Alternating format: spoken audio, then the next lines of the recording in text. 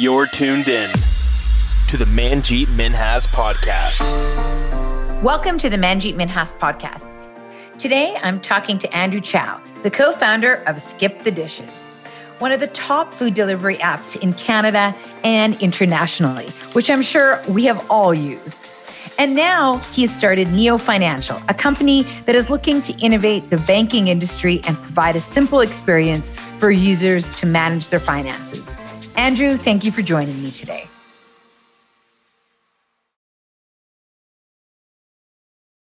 So thanks for joining me today. I really do appreciate it. So where I always like to start is a little bit about your personal background. So where were you born and raised? Talk a little bit about your family. Sure. Yeah. So my background, I am born and raised in Saskatoon, Saskatchewan. My parents are originally from Vietnam. They came here back in 1979. They came here quite early, but I was born and raised in Saskatoon. That was all I knew for quite some time. I went to school there, went to University of Saskatchewan, studied in finance, got a business degree. After graduating, it was around 2008, 2009. So sort of the financial crisis. So graduating with a degree in finance wasn't like the best. What was the goal? What did you think that you would be doing? I think like most university students, you don't really know what the heck you want to do when you grow up. And you sort of think you're going to know when you're a kid, you sort of know I feel like when you're a kid the most. And then when you hit high school, you're like, I have no idea what I'm doing. And then you're like, I'll just choose something to go into university. And when you're in university, you're like, you still don't really know because there's too much choice or there's maybe too little choice. So I ended up going into an industry of consulting because that was the most general space I could go into. Got to learn a lot about different industries. I actually ended up moving to Toronto, lived and worked there for about 5 years, consulting for Fortune 500 companies, did a range of different projects here and there. I think my very first project that I worked on was to look at simplifying hot dogs. Oh. Yep. So learned a lot about hot dogs and manufacturing meats and consumer packaged goods. So I guess the $1 million question is, do you eat hot dogs to this day?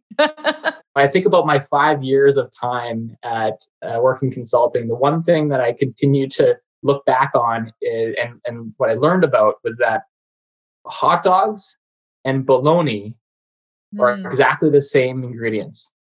Okay. Just in a different shape. Got it. Okay. So do you eat hot dogs after knowing everything about them? I still do. Yes, I still do. Got it. Okay. So that's a good sign. That's a good sign. I'm a vegetarian. I also know what goes into hot dogs and therefore I refuse to eat them. But hey, if it didn't scare you away, it's not a bad thing, right? No, that's fair. But it's interesting, I think, that you've been able to touch a variety of industries to know not only what you like, but what you didn't like, but also the process of learning. And when you yourself then were deciding in those formidable years which side you wanted to go into. And I think consulting is really great for that in order to have a little bit of time with a lot of different industries and people and places also in your case, which is, I guess, the time for experimentation a little bit. Exactly. So I learned a lot and I sort of knew in the back of my mind that I always wanted to do something more entrepreneurial as well. And I grew up, and I think sort of back to my Saskatoon days, my parents had owned a restaurant. So I grew up in a restaurant. I sort of saw, the hard work that went into it, but also the fact of just running your own business. And that's something that I really wanted to do. But, after graduating, I didn't really know what to do or what to jump into. So again, went into a path of just learn as much as I possibly can, meet a lot of new people who have similar ambitions of consulting. And after doing that for about 5 years, ended up into connecting with some former classmates of mine who had also moved away from the prairies. And they were essentially looking at starting something from scratch. And we had seen, living in the bigger cities, we had seen all these large tech companies coming into San Francisco, London, New York, but they're all really skipping over Canada as a market, especially Western Canada.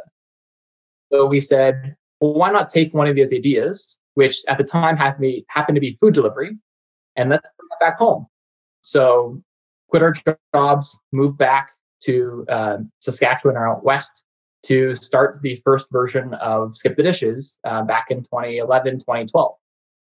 So when the idea of Skip the Dishes, you guys kind of came up with it. So tell me, why did you think that there was a gap in the marketplace, or that you could do something that hadn't been done before and figure it out in Western Canada first? And then, of course, you expanded afterwards. But those beginning days, talk to me about where the thought process was that you guys could figure this out. Yeah, and I think it was, I think the biggest thing for us was we were young and fortunately sort of had the right sort of team in place. So my former classmate, my friend, his two brothers were software engineers, and what we had seen work well in the large metro cities like New York and London, and just hadn't really been done in Canada. So the good thing is we were consumers of our own product.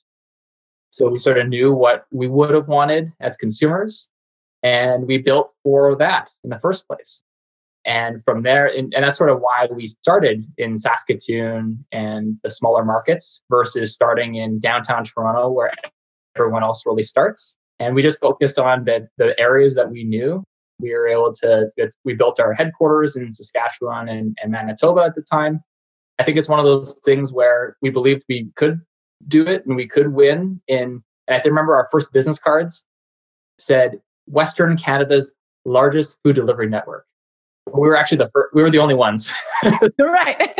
So, hey, it's factual. One thing I do think that a lot of people, especially young people, when they're starting something, or even if you're innovating a completely new idea, everybody wants to gravitate to the big cities, to the markets, because they're sold this idea that it's sexy and there's so many customers, but they forget that there's just as many customers. There's a lot more competition also, and it's more expensive for everything from labor to real estate to like the basics in bigger cities. And I've always found, even for myself, that we start in the smaller markets because you can actually get a lot more data. You can get a lot more traction quicker, but it's more economical and you get lower overhead costs by starting in those smaller markets. And also it's easier to fix your mistakes in order to replicate it to the bigger market. So I think that was really smart of you guys to say, this might not be sexy or attractive to start in Saskatoon or to have our head office there, but you know what, we can make this work. And you guys obviously did. And so talk to me about, what did you guys really see as the biggest challenge when you were starting? Was it the software piece? Was it finding customers and explaining to them maybe what it was because it was so new? What were the biggest challenges? The biggest challenges, I think, are probably very common to many other entrepreneurs out there and that are just trying to figure things out. I think when you're in the startup world or building a business from scratch, you're really learning things for the first time. You're learning how to do accounting. You're learning how to hire. You're learning how to fire. You're learning all these different pieces. I guess the hardest thing really is create a product that people truly value and they want to buy. And I wouldn't necessarily say, everything about building a business is a challenge. So I don't know if there's one specific thing about it, because there's always a million, it's like whack-a-mole, right? Every time you solve one problem, another one pops up somewhere else. And I think the ability as an entrepreneur is really just to like jump on those things, or at least try to anticipate where there was going to happen. For us, at the very, very beginning, it was really just trying to get our first restaurants signed up, convincing, walking into restaurants, trying to sign them up for a platform that they really didn't understand. That was our initial challenge. But once we got the first 20 restaurants, we said, okay, how do we get customers to use this online platform, input their credit card information, which, back in 2012, not as common as it is today.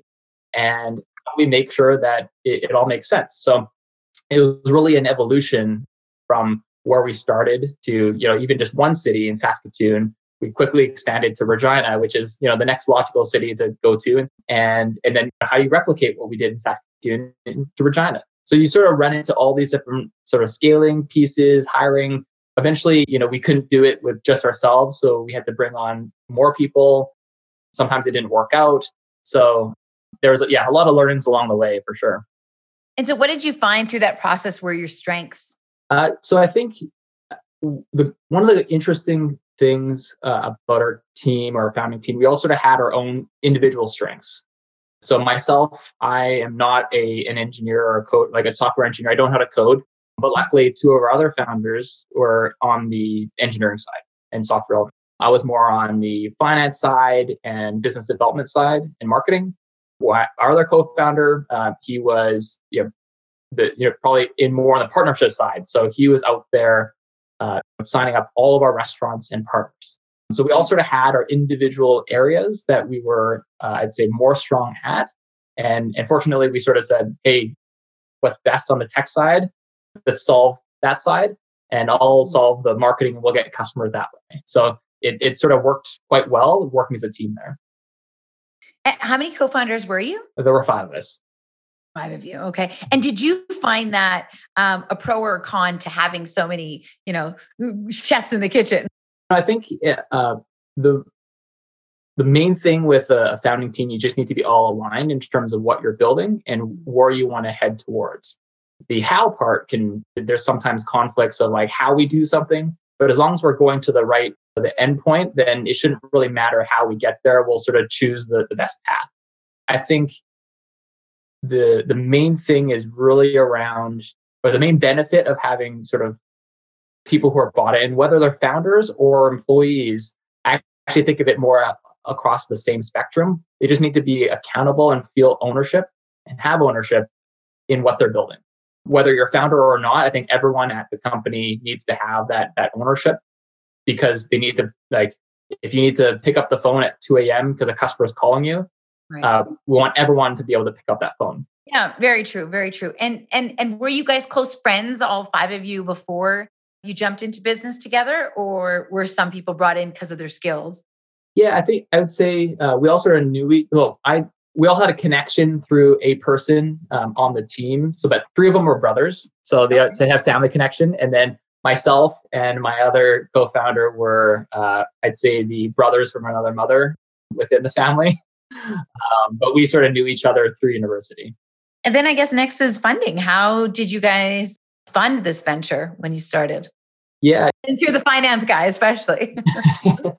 Well, at the very beginning, it was really, our first 3 years was really just self-funded. So we bootstrapped through our own savings, because we all had worked before starting SkipTheDishes. We did not pay ourselves for the first 3 years. So we really just bootstrapped as much as we possibly could until we were able to get some product market fit, some traction, customers, and so on. And then we ended up bringing on some institutional investors, venture capitalists, back in 2015 is sort of when we first got some investors in.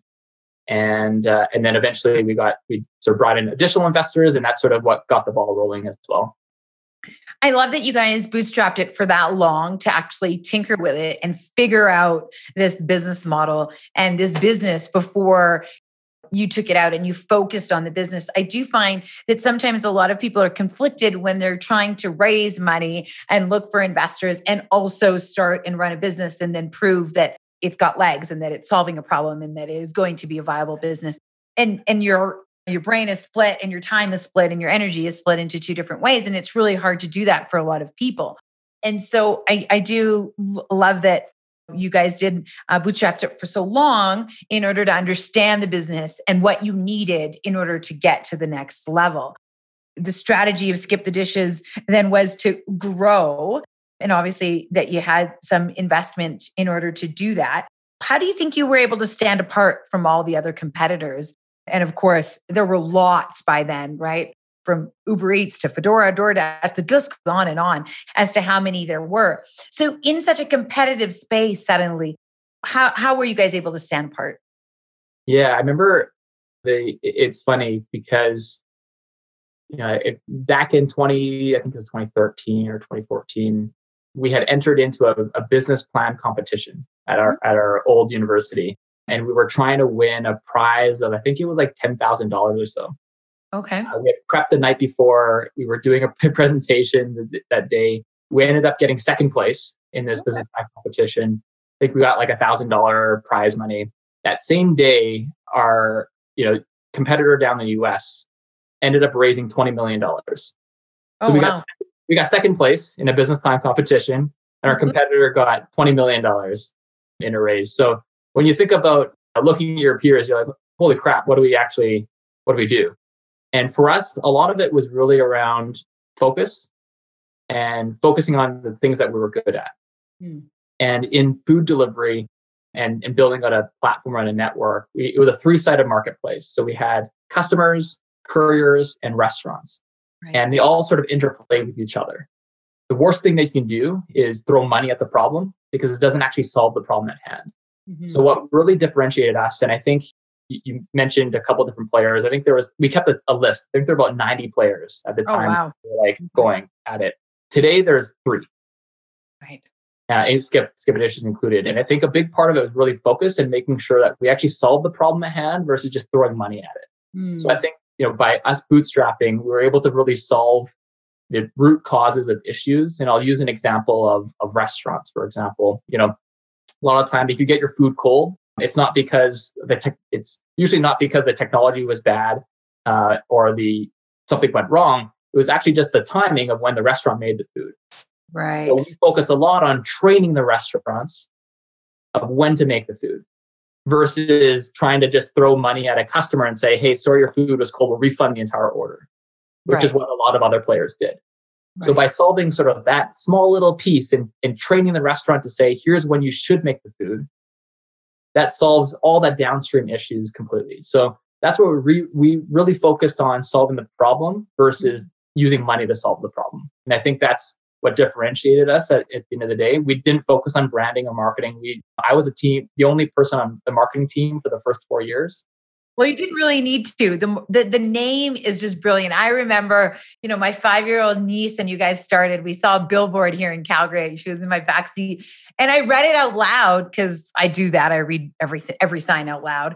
My father used to. And so, a creature of habit, I do the same thing. Then I asked her, I'm like, do you know what that is? SkipTheDishes. I guess it's, did food comes to your door. I'm like, so brilliant. Even a 5-year-old could figure it out what the business was. And I really did always think that compared to your competitors, you guys had that going right in the beginning, that it was so simple, that it was so smart. Yeah, no, it's one of those, pieces where when you're looking at naming the company, and it's that like very, very minor decision. And you just say, which .com is available? You're like, this .com is available. We like it. You survey a couple of friends. They like it. You just go with it.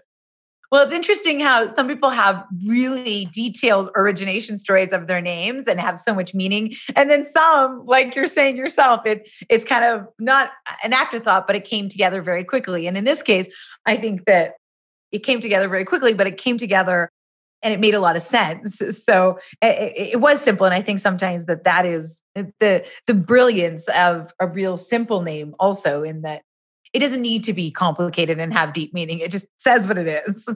I think it all comes down to the product itself and sort of, does the product speak for itself? And that should sort of ideally carry the name as well. So, yeah. Right. And then when you guys started to grow, so how did you choose which cities and then eventually to go into the United States? Choosing cities for us was a process. We had a pretty comprehensive playbook of how we launched new cities, how we grew them, and sort of even before that, how we actually selected the cities we went into. A big part of the first few were really proximity to where we were at and how we could quickly drive. Could we drive to that city or not? Because we had a sales team that would drive from city to city to city. Eventually, we got rid of the in-person and we did sort of everything remotely over the phone. But a big part for us was looking at the markets, looking at the restaurant selection, looking at whether there was someone else there or not, and how quickly we could launch that city. Eventually, we knew that we wanted to go all across Canada, and so it was sort of always in our roadmap. And then we had some opportunities to go into the US. So we did foray into the US. We ended up launching 6 markets in the US, but we focused again, similar strategy on the Midwest. So we went to Omaha, Nebraska. We went to St. Louis, Missouri. We went to Buffalo, New York. We didn't even touch any of the other like top 20 cities in the US.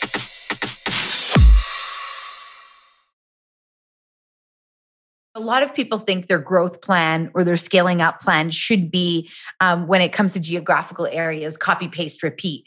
But often that isn't necessarily the reality, in that how we like to think even Canadian cities, Calgary and Edmonton or Calgary and Saskatoon, are going to be the same. So talk to me about how much was copy, paste, repeat, and how much you actually had to really tweak the business plan for city to city. Yeah, so I mean, we had a playbook. I think it was 72 different tasks and activities we had to do to adapt our tech, our process to actually launch a new city. Whether it was different tax rules, all on the more technical side, which is the more boring stuff, all the way to we learned the nuances of and the localisms of each city that we were going into. So we had to know what were the biggest employers in Edmonton when we were launching Edmonton, just so we could talk the language of like types of customers we were bringing on. We would ensure that we had the right, not necessarily the right accent, but like if we're going in Toronto, a lot of people talk, is it Calgary or Calgary, right? So there's certain aspects of how we think about launching new cities, and that's the level of detail we went into and precision in order to launch new cities. And I think that goes well then really against that copy, paste, repeat, which I think is fantastic. You went purposefully into each area and actually recognized who their locals and who their citizens and who your customers were going to be. And I think that really came through not only in the company, but in the branding and the feel that you guys have and had, and definitely still have compared to your competitors, which I guess proves its point that you're one of the three left in the marketplace.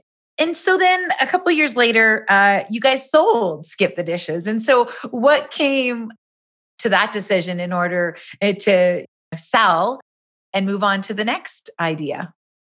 Yeah. So, I mean, for us, when we started Skip, our mission and really what we were trying to build was an iconic Canadian brand.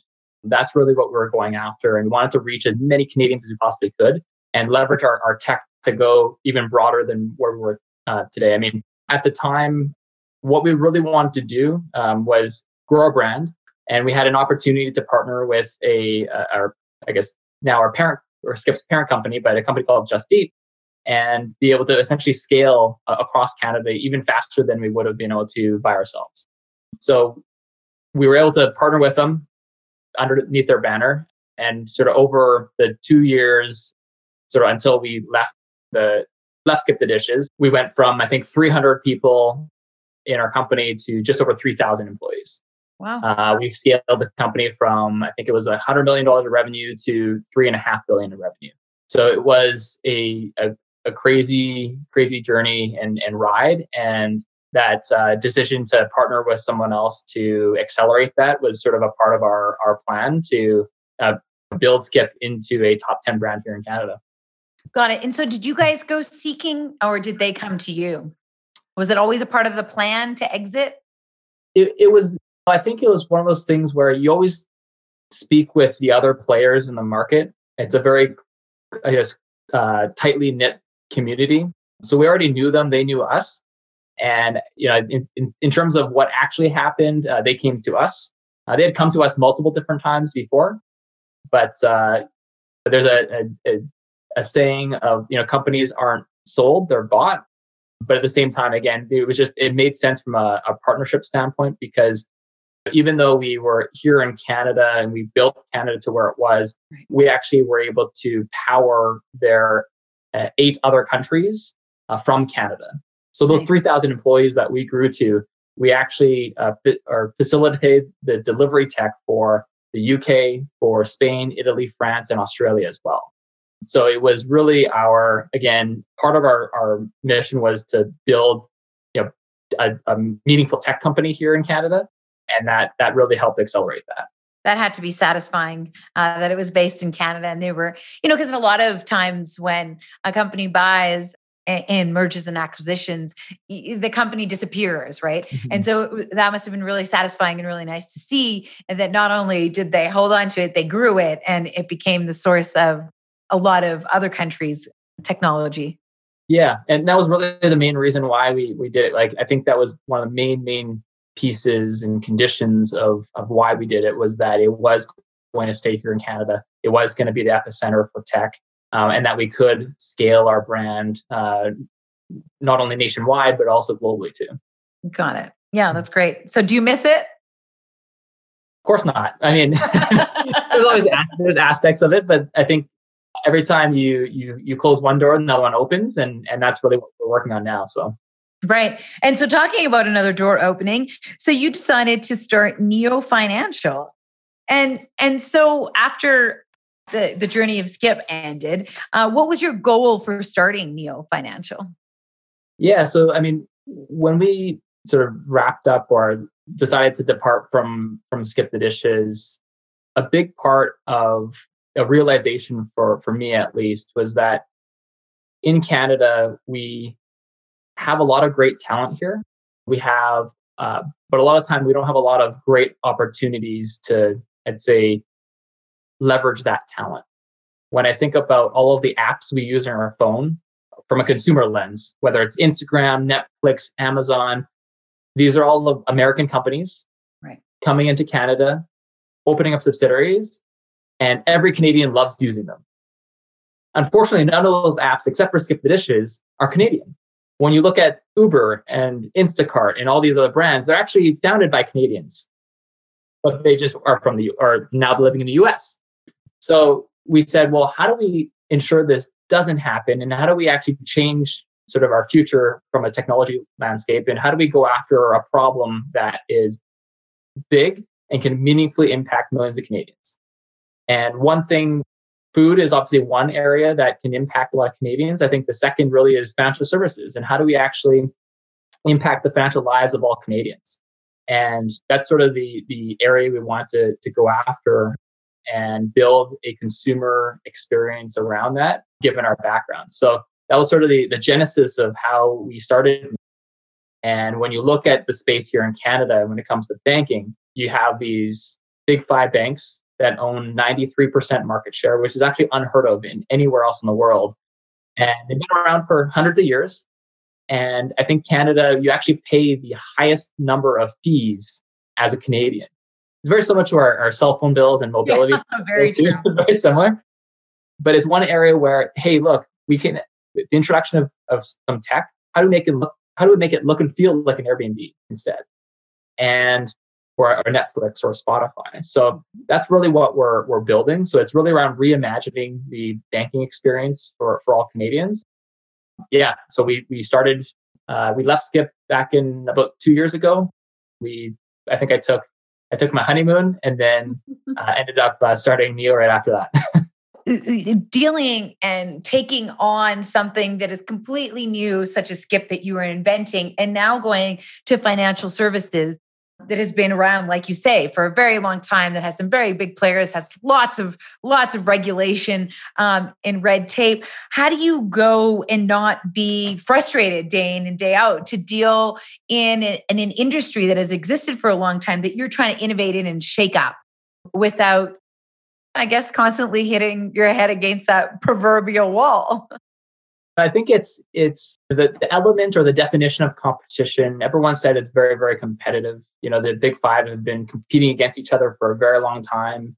You sort of see iPads being thrown around and promo offers and things like that. So it's very competitive if you are, coming into a fight and you both have knives, right? The same size of knives or whatever it might be. I sort of look at it the same way. When you come in with completely different perspective and you're really rebuilding that entire experience, because we don't have any legacy behind us. We don't have any legacy technology or bureaucracy or process. So we can truly look at the consumer and the Canadian and say, well, what's best for the consumer? And how do we work backwards from that? So even when I think about just the digital experience for banking and your ability to open an account in 2 or 3 minutes, that's something that can look and feel like you're opening up a Netflix account. We can do that for banking, the question is, why haven't the big banks been able to do that at all? And so for us, it's really around, well, how do we just play on a completely different playing field versus playing in the same box that the banks have always been operating in? What lessons did you take from and learnings did you take from SkipTheDishes into Neo Financial to help its successful launch and how you're innovating in the space? Yeah, I think there's a ton of, I'd say, mistakes we already made at Skip that we can take over or bring over to Neo, and we could probably list 1,000 or 1,000,000 of them. I think the biggest thing really when it comes down to building consumer brands is ensuring that you can build that trust with consumers. I think when you have a consumer product, you need a product that works and delivers on the promise that you have. I think with banking, with food delivery, it's sort of at one level. With banking, it's sort of at a whole new level relative to we're handling people's money. So we need to make sure that we are safe, secure, and the like, which is why we've partnered with banks to provide that safety and security, that your money is insured and that you can still have that same safety and security, like with the technology layer on top of it that looks and feels like a tech company and just is much more convenient. What advice would you give to an entrepreneur who's got an idea to fill a gap in the marketplace, any marketplace, to start today? I think the best advice I can give is to just get started. Now is the time. I think there are so many reasons and excuses not to get started. And a lot of time, it's just a matter of get started with something and just to get the momentum going. I think momentum is always the hardest part in general, because there's always going to be a million excuses. And I think the way that I've always thought about it is what's the downside? What's the downside of starting something? What's the downside of trying something new or leaving your current job? If it is, I'm not saying everyone should leave the job, because sometimes you need to suss out and see if it works. But the good thing is, so long as you can work and you're smart, you can probably get another job as well. And that's sort of, and again, this is my thought process of how, I thought about leaving my consulting job to jump into entrepreneurship. I said, well, hey, if it doesn't work out in 2 or 3, 4 years, whatever time it was, I can always go back and find another job anywhere else. And you're investing in a lot of entrepreneurs these days also. So what are you looking for when you're investing in entrepreneurs and in businesses these days? I think a lot of time people say it's like you need to find the right idea, you need to find the right market. I find it's actually more about the entrepreneur and what they've gone through and why they're the ones to really win that market that they're going after. Because sometimes I don't know anything about a certain idea or a certain space, and I shouldn't know anything about that space. But does that entrepreneur know, and what gives them the edge to win in that space? Sometimes it's just a lot of grit and a lot of they know how to hustle. Right. Sometimes it's very deep technical expertise, but at the end of the day, they need to be passionate about what they're doing and ambitious and be on the edge of, I'd say, crazy. Not crazy, but just you really need to push the boundary, because if people think that, it'd be within this box, you really have to push the edges on the box. Thank you, Andrew, for coming on the show today and talking about your journey. And thank you to everyone for listening. If you enjoyed today's episode of the podcast, please follow the show wherever you're listening from, and please review us on Apple Podcasts. I would appreciate it. I'm Manjeet Minhas, and we'll see you next time. Cheers.